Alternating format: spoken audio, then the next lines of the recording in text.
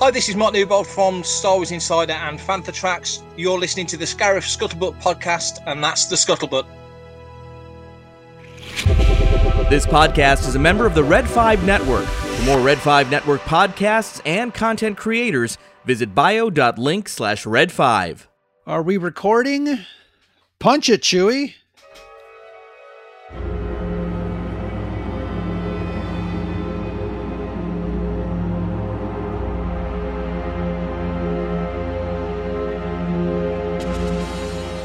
The known universe, with all its butts.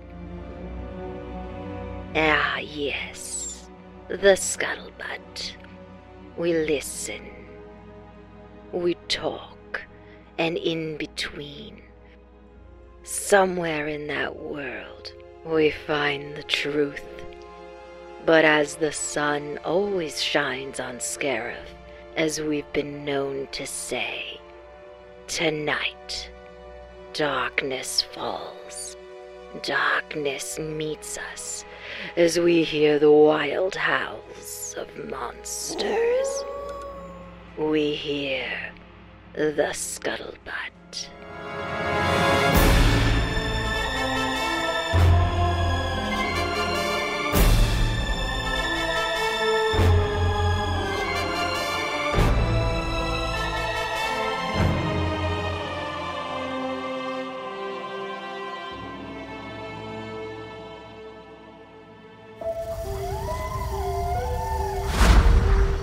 Thank you for gathering in ritual.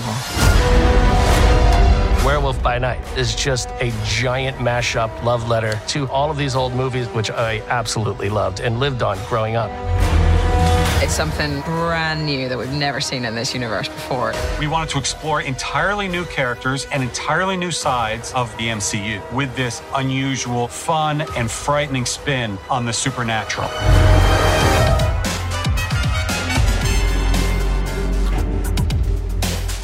What's up, everybody? I've got a wonderful panel of monster fans in the house tonight. We are talking about Werewolf by Night. I'm going to give our reaction, kind of not really a review, but just how we liked it. I guess it is a review. I don't know what I'm talking about. But across the stratosphere, obviously I've got my wonderful co-host, Shanti, from the Scarif Scuttlebutt podcast and Scarif After Dark. How's it going, Shanti? I'm good. How are you? I'm really excited to talk about this. Yes. This is a good one. I was very surprised when I watched Werewolf by Night the first time. I saw it twice, and I had certain vibes that were coming from it, and there are certain projects that when you look at a movie or a series or something, you kind of think of a certain person. You think of folks that like that sort of thing. And obviously, you know, I've got friends that are not really into Star Wars. When something Star Wars comes up, they're like, oh, Ro would like this. It's like, great impression. I've got the same thing. You know, I watched this monster stuff and I obviously thought of Melanie, and I thought of Andy. And of course, they are joining us tonight. Ladies, how are you? I am awesome. Thank you so much for inviting me. You know I will talk anytime, anywhere about monsters, old monsters movies, and comic books. And this is like the perfect marriage of like all my niche interests, you know? Totally agree. And Melanie, how are you tonight? I'm doing well. How are you? Fantastic. Oh, man. This is... It's like Charlie's Angels right here. Like Charlie's Angels, right. But cooler. You know, I'm just saying. Yeah, well. Absolutely. Obviously. So let me ask you guys our first question, I guess. Were you guys aware of where the Werewolf by Night, where this story came from, or where the property came from? Nope. Me neither. Took me by surprise completely. Yeah, they dropped that out of nowhere, it seemed like. Yeah, seeing the trailer, I was very curious, and then doing a little research, I found out that it was a comic book. And I know there's one character in the show, the monster Man-Thing, and I remember seeing Man-Thing in some of the other. I think he had his own comic book, his own title. But I'm like, oh, okay, this is kind of interesting. Let's see where it's going. But I had no clue, no idea how this was going to unfold. Very pleasantly surprised. But I really want to get into, what it made you feel. Shanti, we always talk about classic movies and old cinema and things like that. This definitely, had its roots in all of that. Obviously, it was shot in black and white. It was just wonderful, wonderful seeing that type of cinematography. And it's directed by the guy that provided the music for Rogue One, which I was surprised too. Yeah, I know. And one of my favorite Disney Pixar movies, Ratatouille. Yeah. I love this composer, and he did such a great job. And I was having a conversation earlier with Sith Care Bear and saying how, for me, when it comes to black and white, especially in classic movies, so much of it really is based on like the music. Like for me, the music, it brings so much. So it really tied everything together just beautifully. And of course, when I saw the trailer, as soon as I saw black and white, I was like, that's it. I'm a sucker for this. Absolutely. I'm going to ask Melly the next question because, Shanti, you talked about music. I actually think that this movie, do we call it a movie? Was it a movie? This one-shot special program. It's a Halloween special. Yeah, it actually didn't need any dialogue. I was watching it with the audio down and just listening to the music. And, again, hearkening back to old Hollywood, it was almost like watching a silent film with the music. I do hope my attendance delights you. Thank you, Verussa, for seeing it through and for shaping our cause like no other. With my passing, it is now time to choose a new leader in the crusade against monsters. This honor can only be bestowed upon the strongest and most committed to our mission. Very soon, a monster unlike anything you faced will be released into these sacred grounds. The hunter who slays this beast will become our new leader, taking possession of my bloodstone. Melanie, did you get the same vibes? Yes, and it was also a lot like the Universal monster movies that I love so much. Mm-hmm. And not too far off the running time either, because I've been doing a rewatch like I do every Halloween, but I've been noticing the run times are very short for the Universal monsters, or they average a little over an hour a piece. And so they're easy to binge and all that. So this could be a movie, could be a Universal movie. Yeah, it's not that far off. Mm-hmm. And, I think that was a conscious decision because they start the way they started out. They have the nice little voiceover at the beginning, which gave me some Orson Welles vibes. Mm-hmm. And the titles were great. I mentioned the narration, but Andy, what did you think about it overall? Well, I agree with you, Ro. I think that the harkening back to the Universal monsters is so deliberate. Did you guys probably notice how they inserted in the post edits how like the flickering of like old film and like even holes in the film, like the film cells and stuff. Yeah, it was so cool because it took me I didn't catch it right away because I'm so used. I'm like Melanie. I watch this stuff every Halloween, and you get used to those little extra visual details that are present in like physical film versus digital, which is so crystal clear, but they added it back in to have that that touch of authenticity, which I thought was so cool. And it was subtle. Glad you brought that up. It was so cool. I was freaking out over it. I felt the same way as you. I watched these classic movies so much, and when I watched it the first time, I didn't notice it at first. It was almost kind of like a blink and you miss it kind of thing. And then when I watched it now the second time around about an hour and a half ago, I was like, okay, now I'm going to look for it. And I was like, yeah, there it is. But you just get so used to it that it didn't even register the first time I watched it. I'm glad you guys mentioned that. I had mentioned that to a couple of friends at work, and obviously they didn't see it. But yeah, the first time I saw it, I was taken aback. I'm like, wait a minute, did they just put the punch hole in there? And I looked at the time because I think, a little background, that punch hole was a signal for the projectionist to get ready to change the reels. And it happened every 16 minutes. And I was looking at the time of the movie, and it was around 16 and a half, 16 minutes right in there. And I'm like, oh my God, that is so awesome. And then the next time I saw it, it was another 16 minutes. I'm like, wow, that is wonderful, wonderful planning. And just another little detail that paid homage to, old movies. And I loved it. Pure attention to detail. Mm-hmm. Absolutely. Yeah, you could tell real film buffs were made be this one. Mm-hmm. One of the things that I was not aware, and I didn't know how this fit into anything. I didn't know it was part of, the, what do you call it?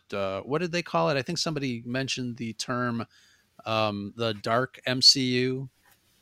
I'm not sure if that's the correct terminology, but I love the fact that, they gave us a little introduction as to where this may or may not fit in the overall Marvel Cinematic Universe.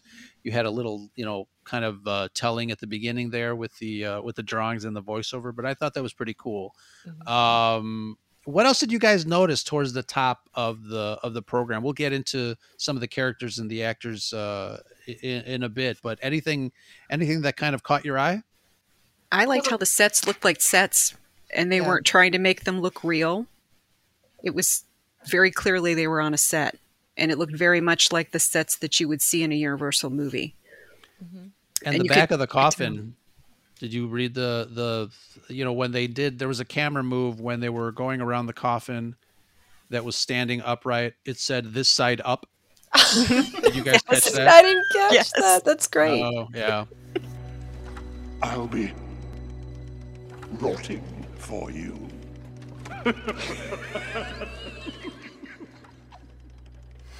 Oh, forgive me. Graveyard humor. Yeah, I think they used entirely practical effects, or for the most part. Obviously, the coloring and things like that, they didn't use it. But I'm pretty sure that they did end up using like a lot of practical effects, more so than the typical Marvel undertaking. Right.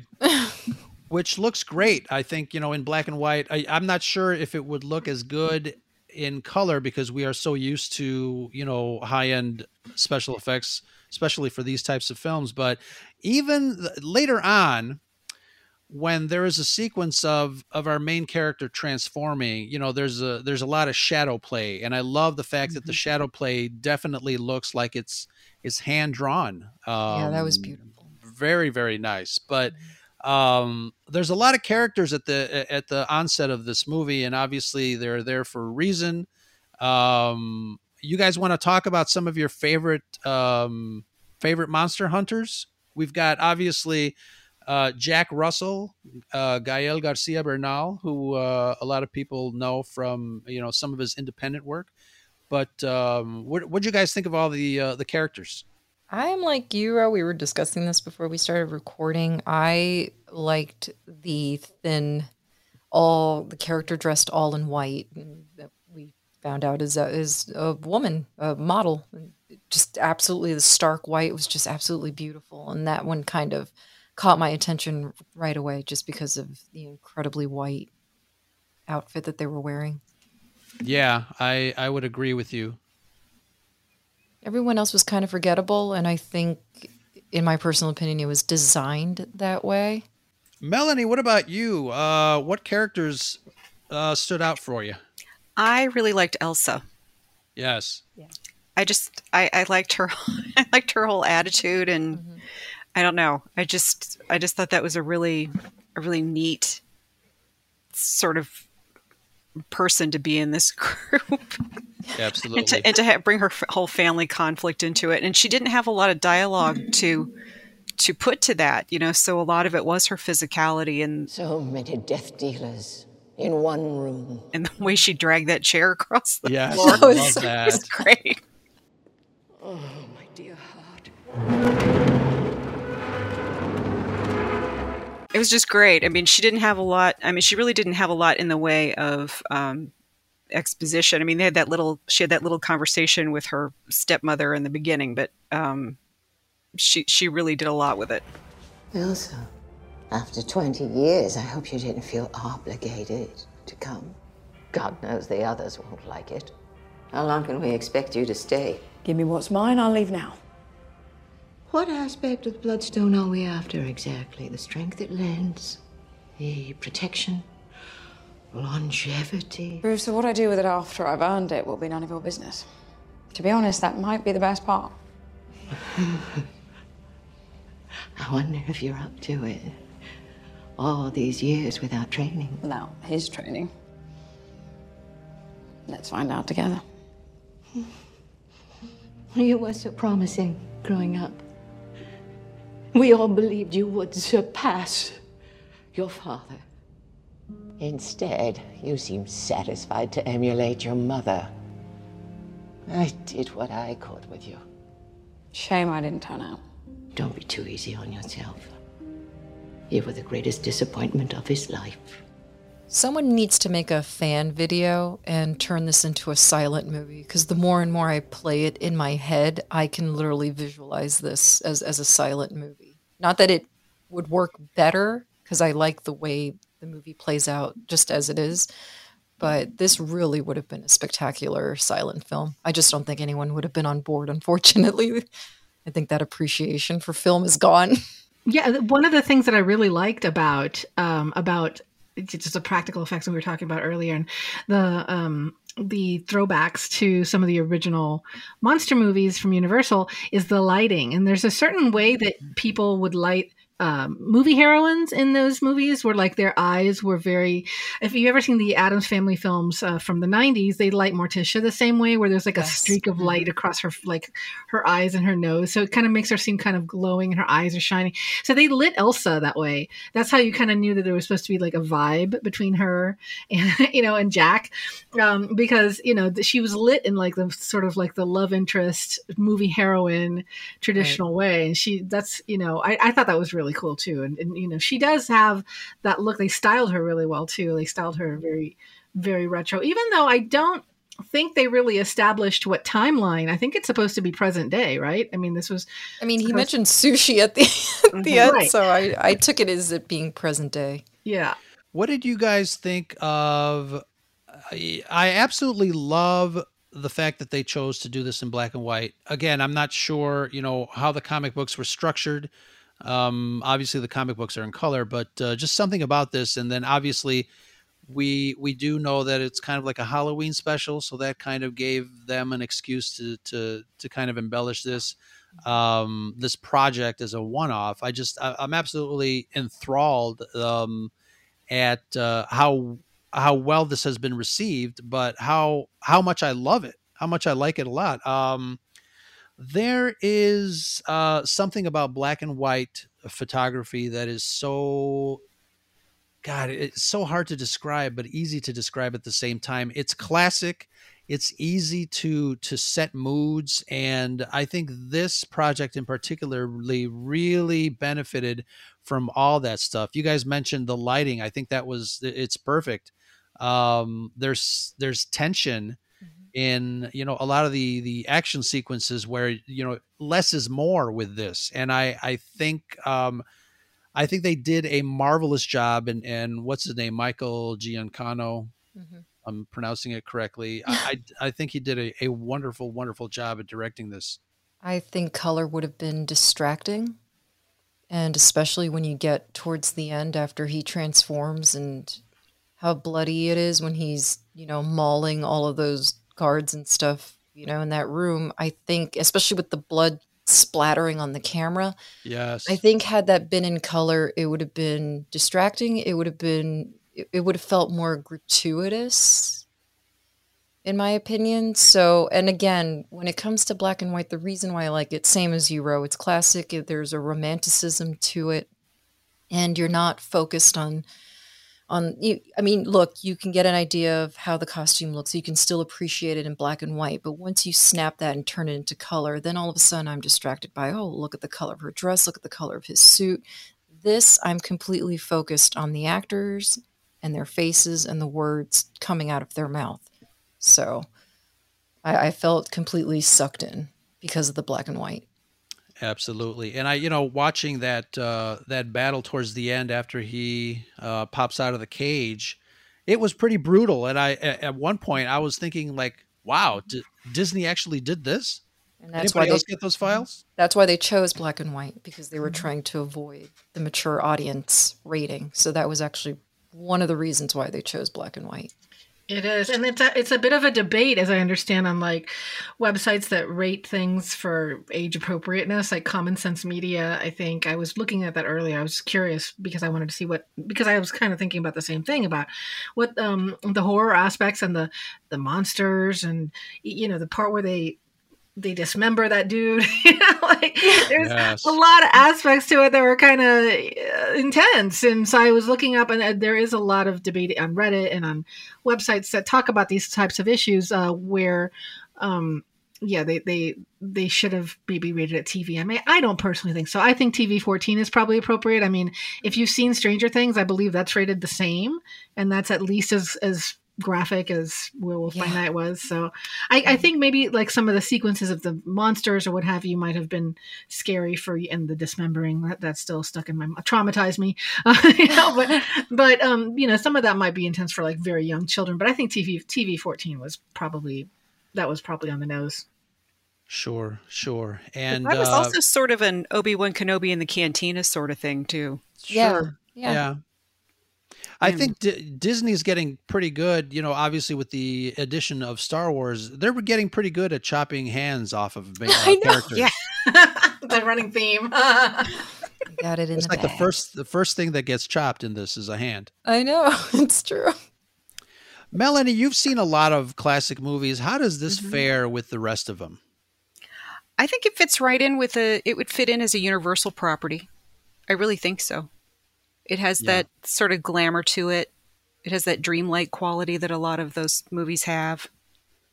And that's one of the reasons why I liked it so much. I mean, as soon as it started, within the first 5 minutes, I was like, oh yeah, I'm going to love this. Oh yeah. And I did. I know. Yeah.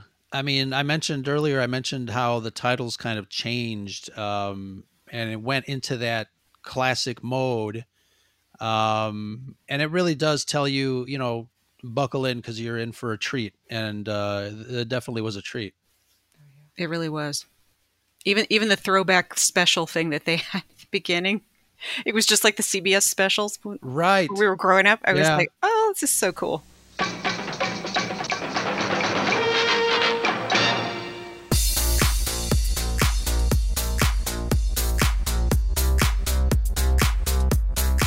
But it also seems like Disney is getting the corner market on really long hallway scenes. We've got Darth Vader in Rogue One. This scene in particular, though, towards the end there, the hunters and the werewolf in that hallway where they get, and I think it was some guards or police that came in. Yeah, there's this long shot. And obviously the blood gets splattered on the camera, as Shanti mentioned, but you get a taste of the brutality of this character, which I love. They didn't seem to hold back. No, they didn't at all, and I'm happy for it because again, we've discussed this before. Look, I get these things are essentially being done under the Disney banner, but you decided to buy a property like Marvel and. If you flipped through a few pages of the comic books, comic books are not really for kids. And Disney's, going to Magic Kingdom, you could tell like that's for a bunch of little 5-year-olds. But, having a property like that, you can't hold back like that, especially for something like this. So if you're going to do it, do it. And again, with the black and white, I really didn't find it to be that graphic. So...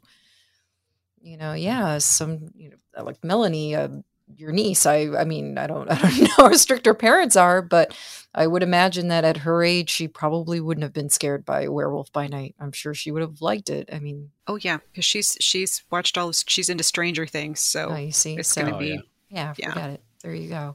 And me, I'm a horror movie fan in general, so this was right up my alley. I appreciated everything about this.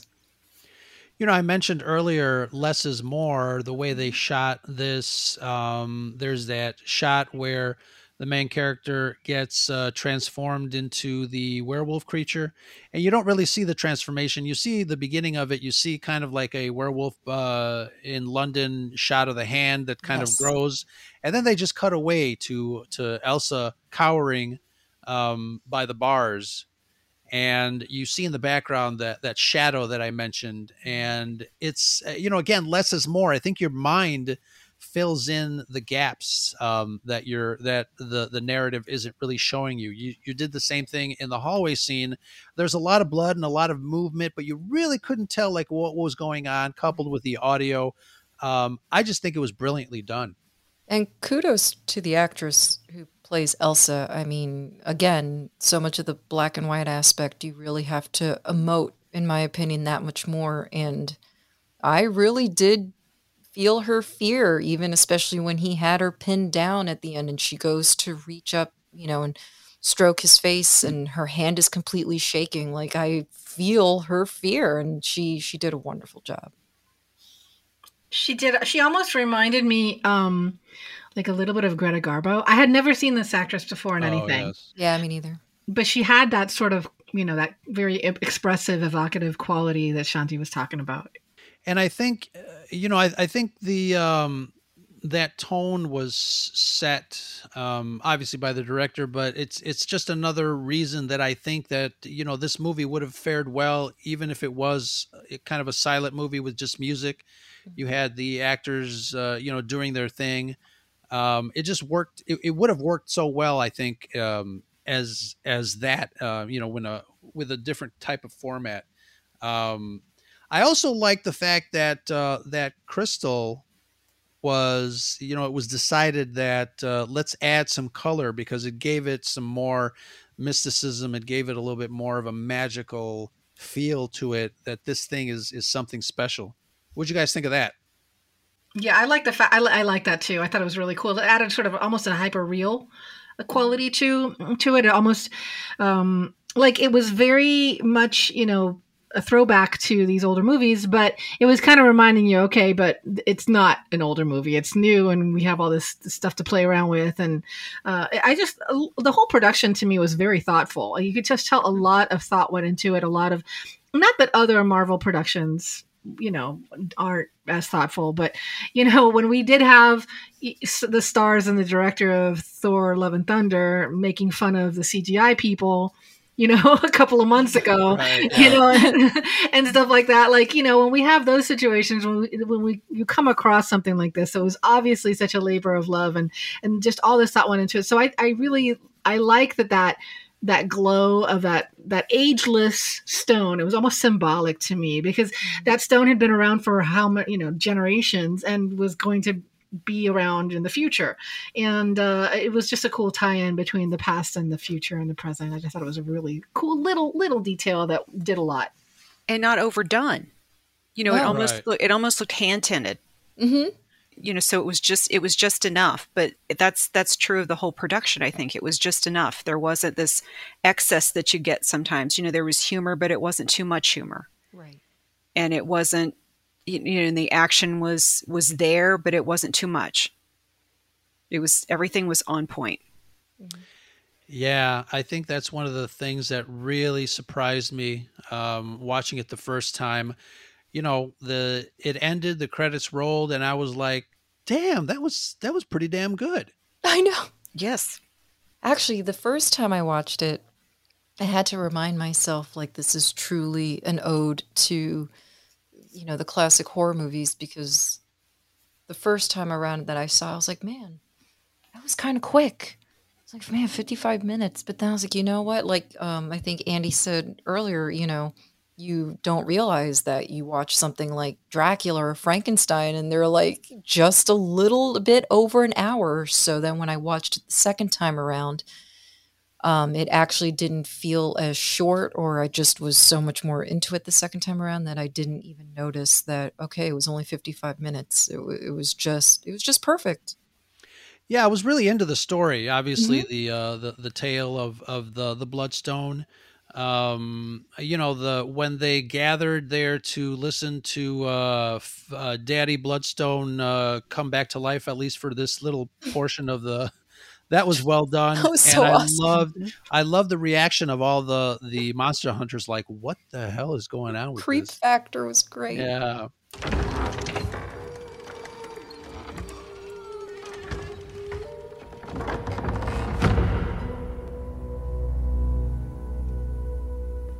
There is only one Bloodstone,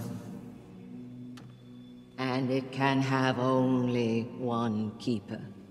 I don't think there's anything that I didn't like about this, other than, maybe it could have been a little longer, because I really loved, I don't know, I love the way that they did this.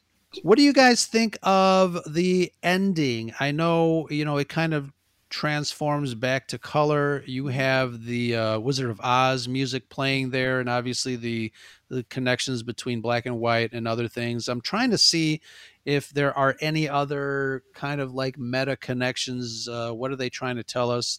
Did you guys catch anything other than the obvious? The only thing that I know just from the little bit of reading that I've done is that this apparently somehow connects to Moon Knight.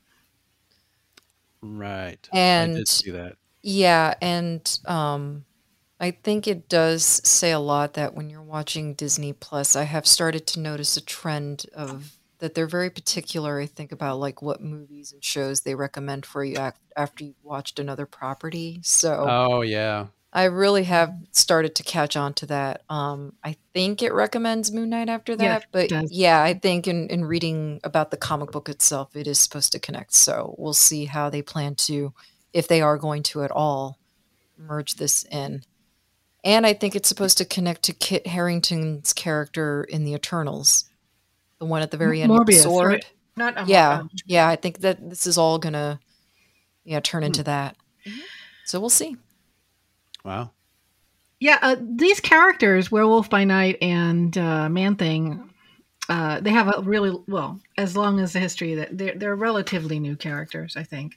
But they, in the comics, they've been friends and colleagues the entire time, and they have sort of like this league of monsters, and they have a couple of other characters. And I know that Man-Thing is really tight with Howard the Duck, and I know that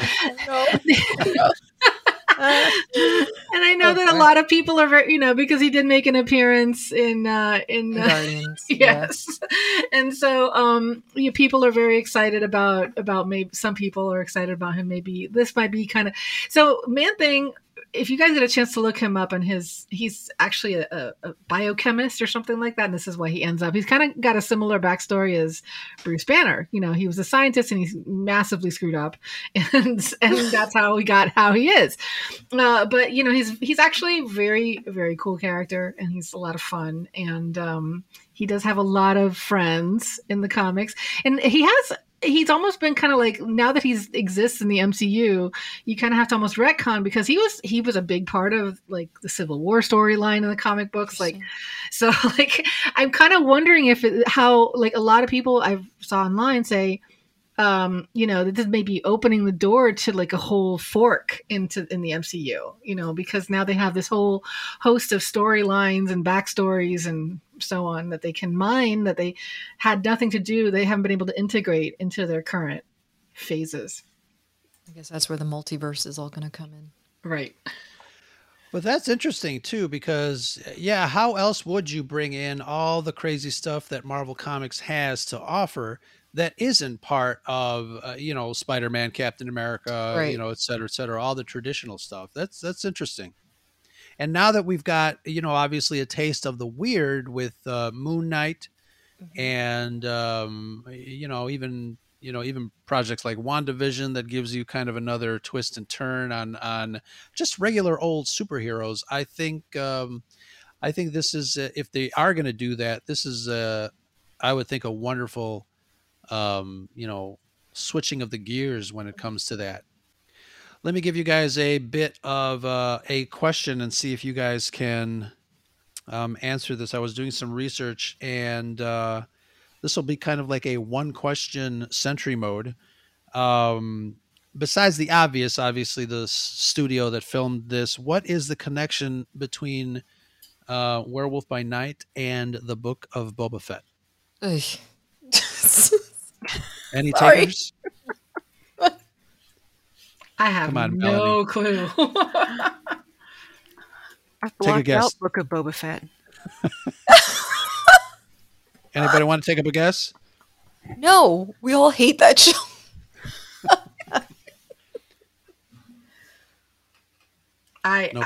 Is it like a costume designer or something really random?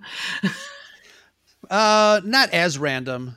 There was a Rancor in the background. There's a Rancor. No.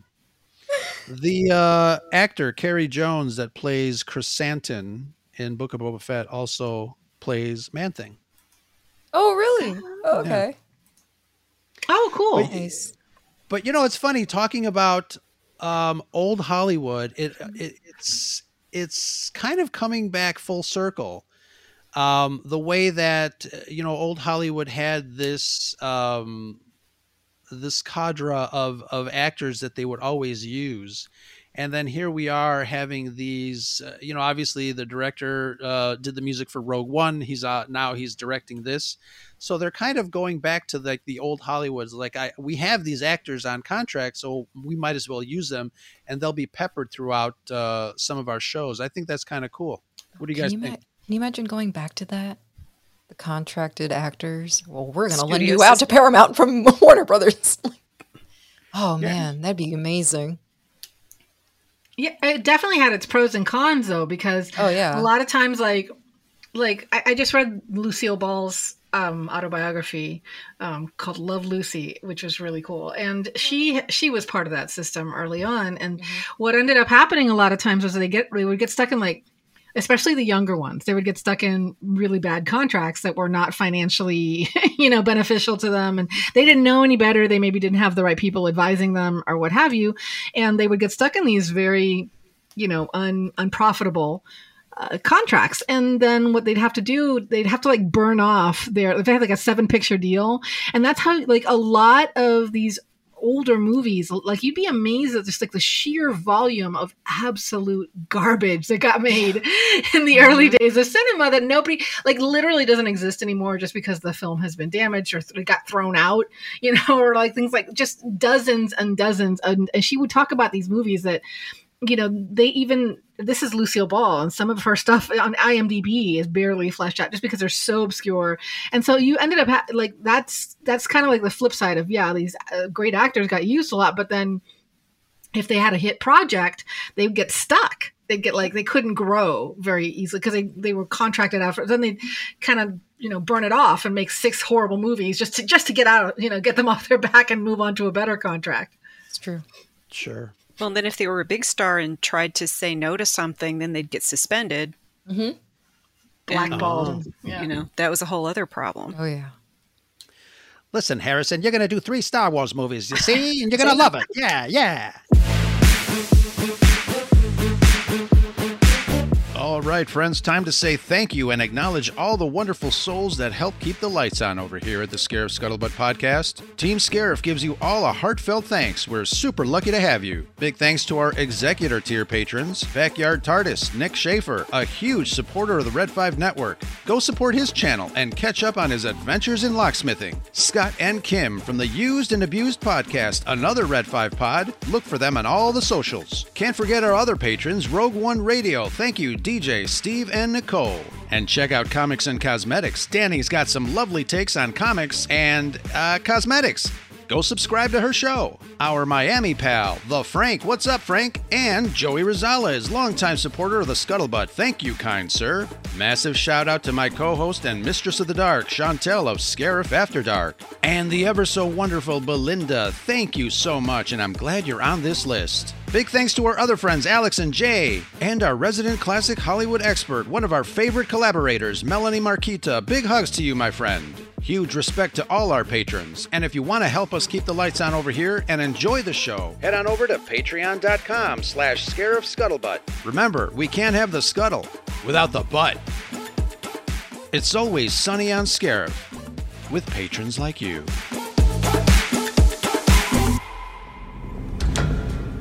I'm asking you, please. Please don't do this. Not this way.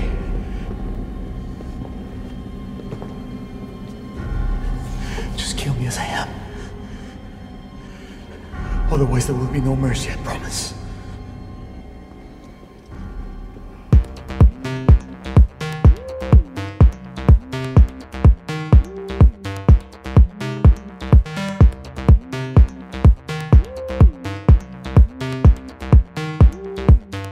It's not that far off when you think about it. Yeah, the actors may not be tied to a specific studio like, Warner Brothers, Paramount, whatever the case may be, but those Marvel contracts are insane. And, a lot of actors have not wanted to do Marvel movies because they would be tied to having to do so many movies as that particular character.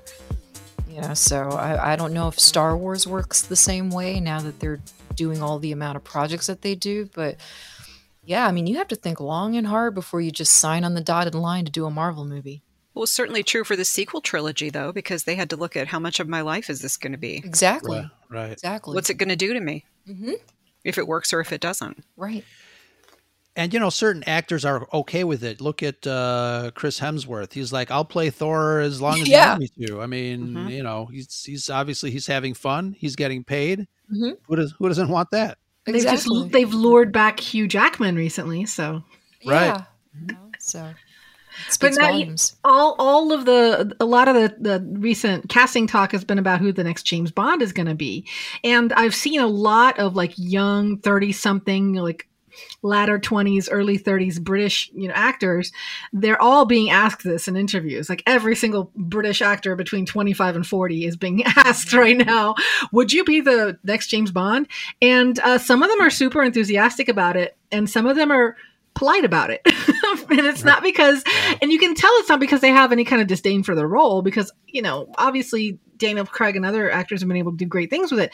But if you really think about it, that's a huge commitment, because that's 15 years of your life, and probably their prime. That's another thing, is that, they're going to be, it's pretty much like the prime of their lives that they're going to be dedicated just to this huge franchise. And not every artist wants to do that. You can still definitely do interesting things. I do think that a lot of Marvel actors have done really interesting things with the characters creatively and what have you.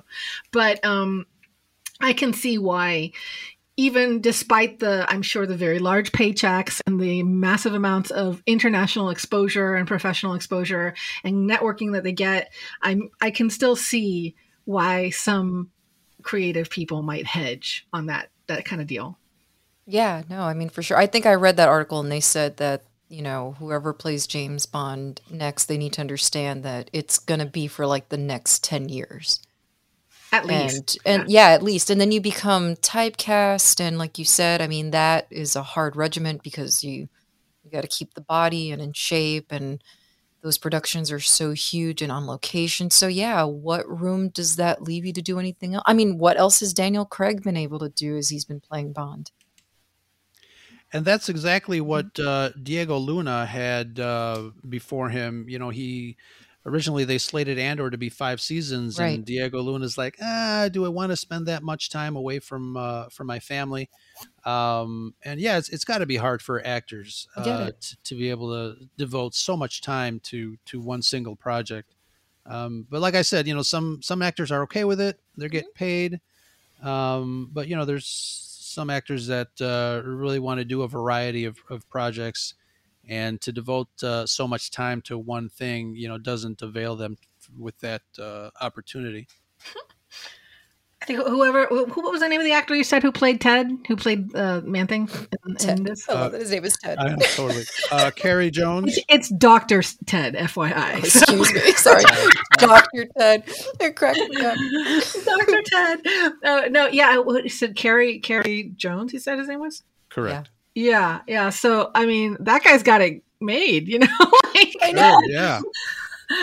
He's just got to show up on and do a couple of things on a green screen and go home, and he's like the star of the show. So that's the ideal. That would be my advice to actors, is to get a job like that. And I loved the end when he was you could tell what the exchange was, and that he was asking where did he go, and Elsa's like, he went that way, and you could tell by his words that he said thank you. Yep, exactly. So cute. I loved it. Too funny.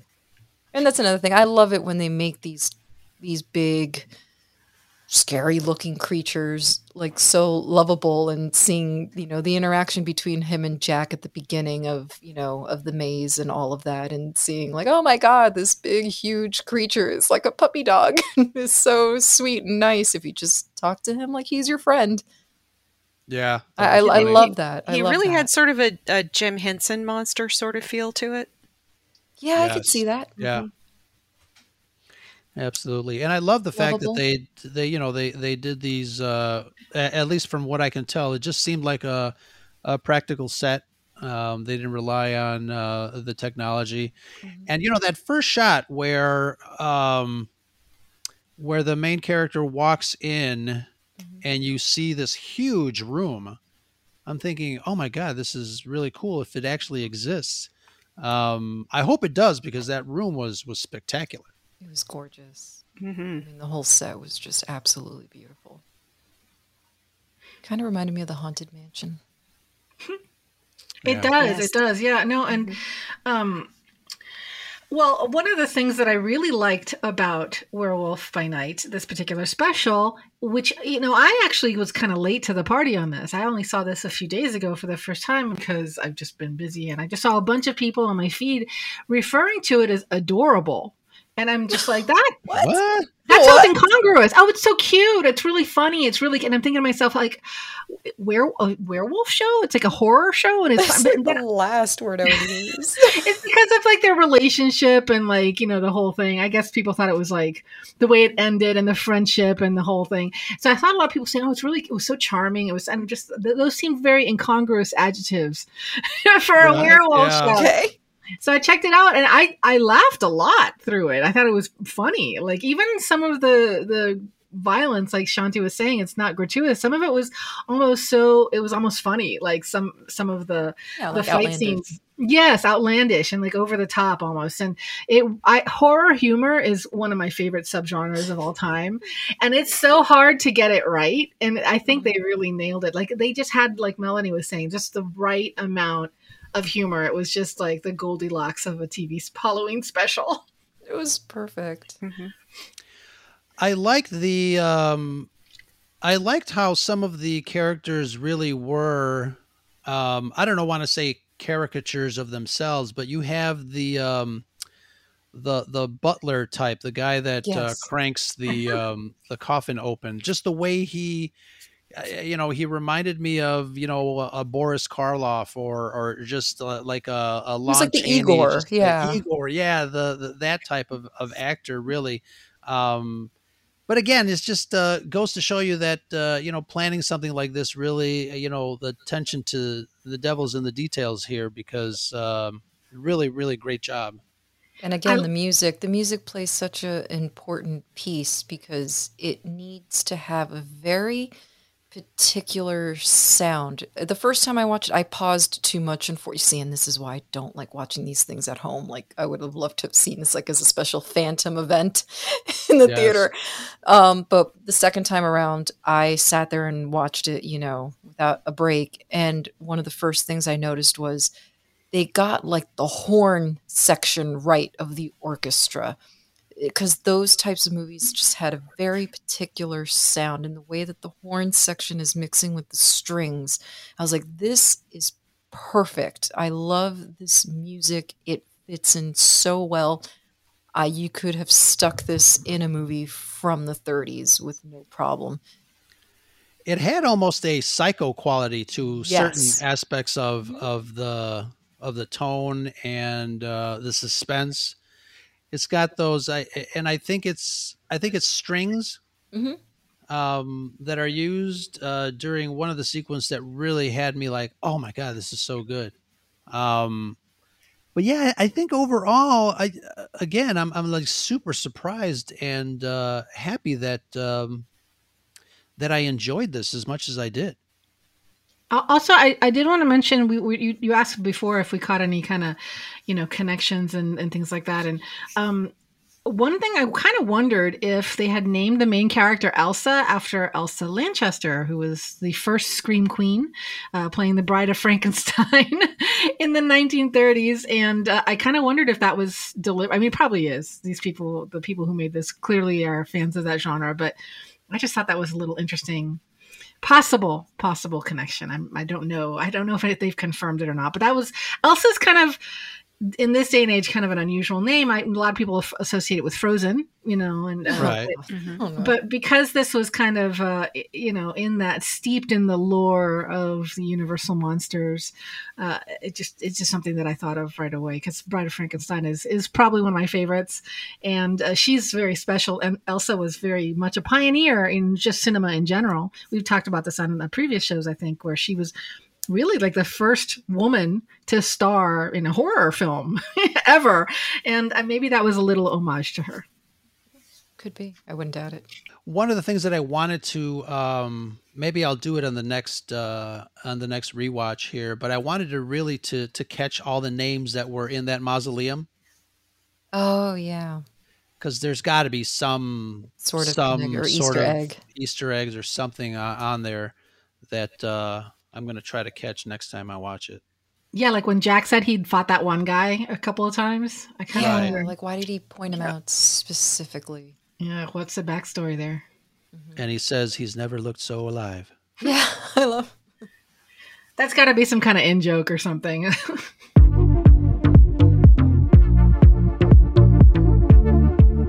So let's just go around the room and tell us what you really, really liked about this show. What really caught your eye that you can't stop talking about?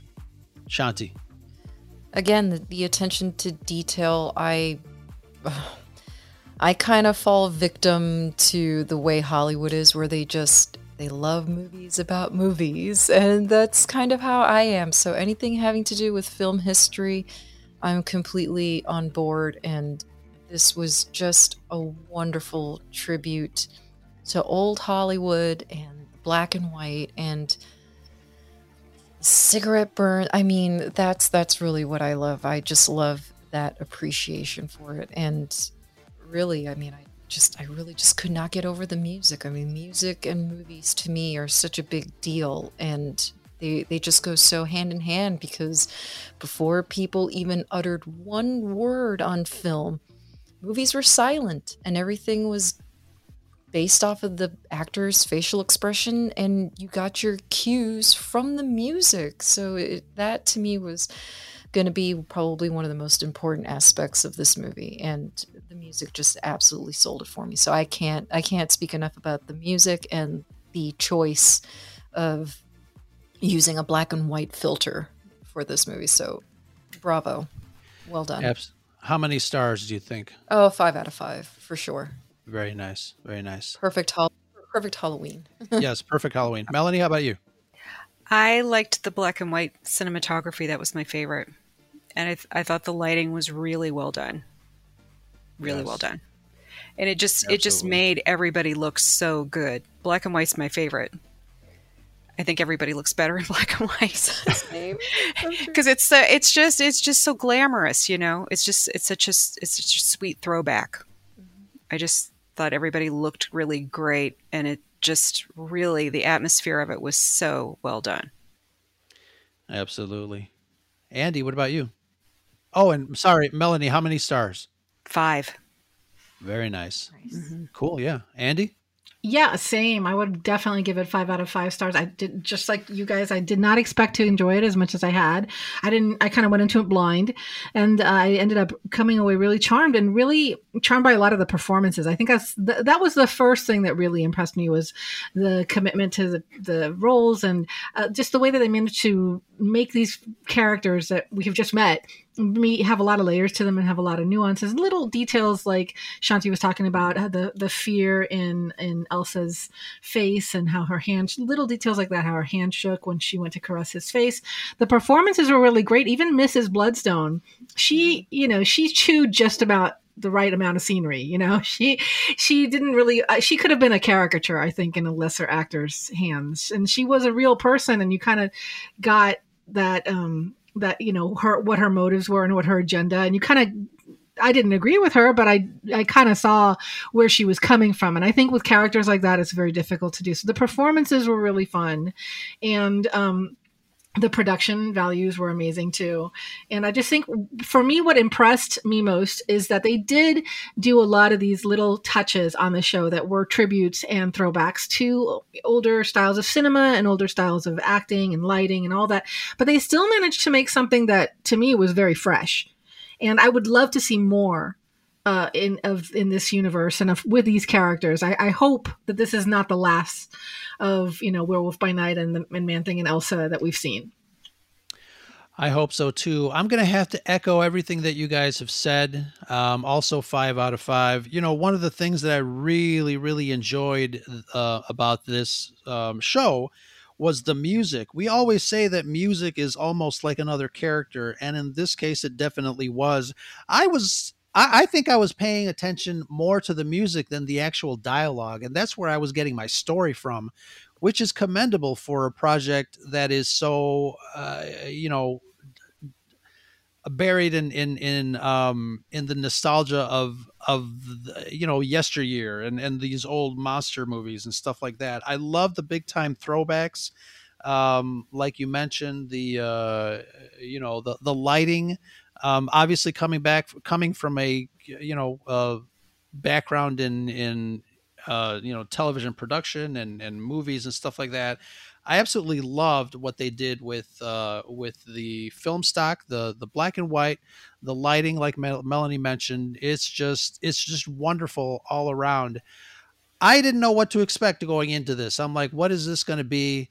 But I was pleasantly surprised. Probably going to watch it again after we're done a third time. And I'm definitely going to recommend it to all my friends and all their friends. But it was a wonderful production. And I really do hope that they do something with it, another one. And maybe each Halloween we'll get a new story. I wouldn't want to wait 1 year for each additional story. But let's see what happens. Hopefully, people will find it, and word will spread, and we'll get more stories in this universe, because I'm really, really enjoying it. No Howard the Duck? I think they have a chance to do that one right. Yes. Forget the 80s Howard. Yeah. Only time will tell. Mm-hmm. Excellent. Guys, thank you so much for joining Shanti and myself on this very wonderful episode of the Scarif Scuttlebutt podcast, episode 120. Wow, we've been talking about stuff for 120 shows. That's crazy. Melanie, you wonderful person. You thank you so much. You can come on the show anytime. Andy, you too. You guys are a blast to talk with. We always have a lot of fun. Tell folks where people can find you, Melanie. I'm usually on the Twitter at Melanie Marquita, following around the cool kids at the Red 5. Oh, nice. Thank you so much. And Andy, what is up with your bad self? Well, I'm also on the Twitter, and I'm at +Verb, VERB. If you want to join in the nonsense, the daily nonsense that I post on there, I have a lot of fun, and I met a lot of awesome people on there. So that's usually where. But I'm on Instagram too, but I post there like 3 times a year. So mostly Twitter. So yeah. It's funny. I used to post a lot on Instagram, and then my Twitter got so active because of all the pods and shows and wonderful people that I've met on Twitter that I too probably only post once a month on Instagram because all the cool kids are over here. It's just better for conversation and talking. Like actually being social on social media for me has been easier on Twitter than Instagram is like you can just post and dip and like never even see what people say. Right. Not a lot of engagement happening over that, unless you're like you have certain kinds of content, but the kind that I enjoy is the chit-chatting. That's Sure. more. Yeah. Absolutely. Here's a picture of my tacos from Tuesday. Enjoy. Yes. Excellent. And Shanti, what do you have coming up next? I know besides the Scuttlebutt here, you've got some Scarif After Dark. This show is going to be dropping next Thursday. So what do you got coming up? We got a lot in the pipeline. We're doing our mental health. We're doing that, right? The stream tomorrow. I believe we're doing that. That is correct. We have Scarif Live on Saturday to talk about this last episode of Andor, and I will actually also be on Fulcrum Entertainment to also talk about it at 4:30 before Scarif Live on Saturday. Very I'm nice. back to being busy, and I am guesting on Used and Abused on Tuesday to talk about Disney's Halloween Town, which I absolutely love. Watched 3 of them last night back to back. I still need to finish the 4th one. And I am oh my God. I am also going to be on a live stream on Friday. Jeez. Dark Lycan 81, and Josh is joining me. He's part of the Salacious Rum crew, the Monkey Lizard Army. And then Saturday is Scarif Live and Scarif After Dark, where we are going to be talking about the hotties of horror. So I am really excited about that. And we're having Tina on and Salacious Rum, so that should effectively shut down Scarif After Dark. Because it's going to be absolutely bonkers. Authorities will be called. There will be no survivors. No survivors. Oh, yeah. But I'm super excited because I just love those two. And we will be wearing costumes. So I can't wait. Oh, very nice. The hotties of horror. Yeah. I'm there. Sweet.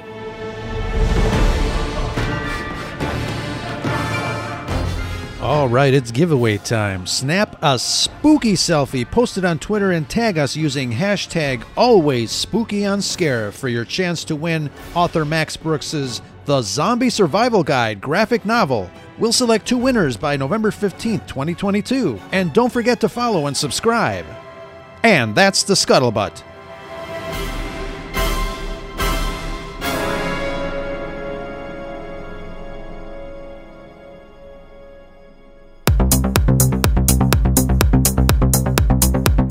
Awesome. Check it out. And if you are just discovering the Scarif podcast, we say thank you and keep discovering. We have a whole bunch of shows. I mentioned that this is episode 120. If you're new, you got 119 to go. But thank you so much for joining us here at the Scarif podcast. Find us wherever you find your other favorite podcasts. We are part of the Red 5 Network. Check out the rest of the Red 5 Network shows at red5network.com or go to bio.link/red5. That's the number 5, and it's red. Rojo cinco. Absolutely.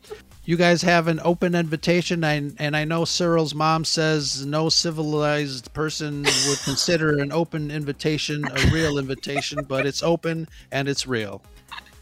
I'm not that civilized, lucky for you guys. So Yeah, anytime, anytime you guys need an extra person to chime in on things. So.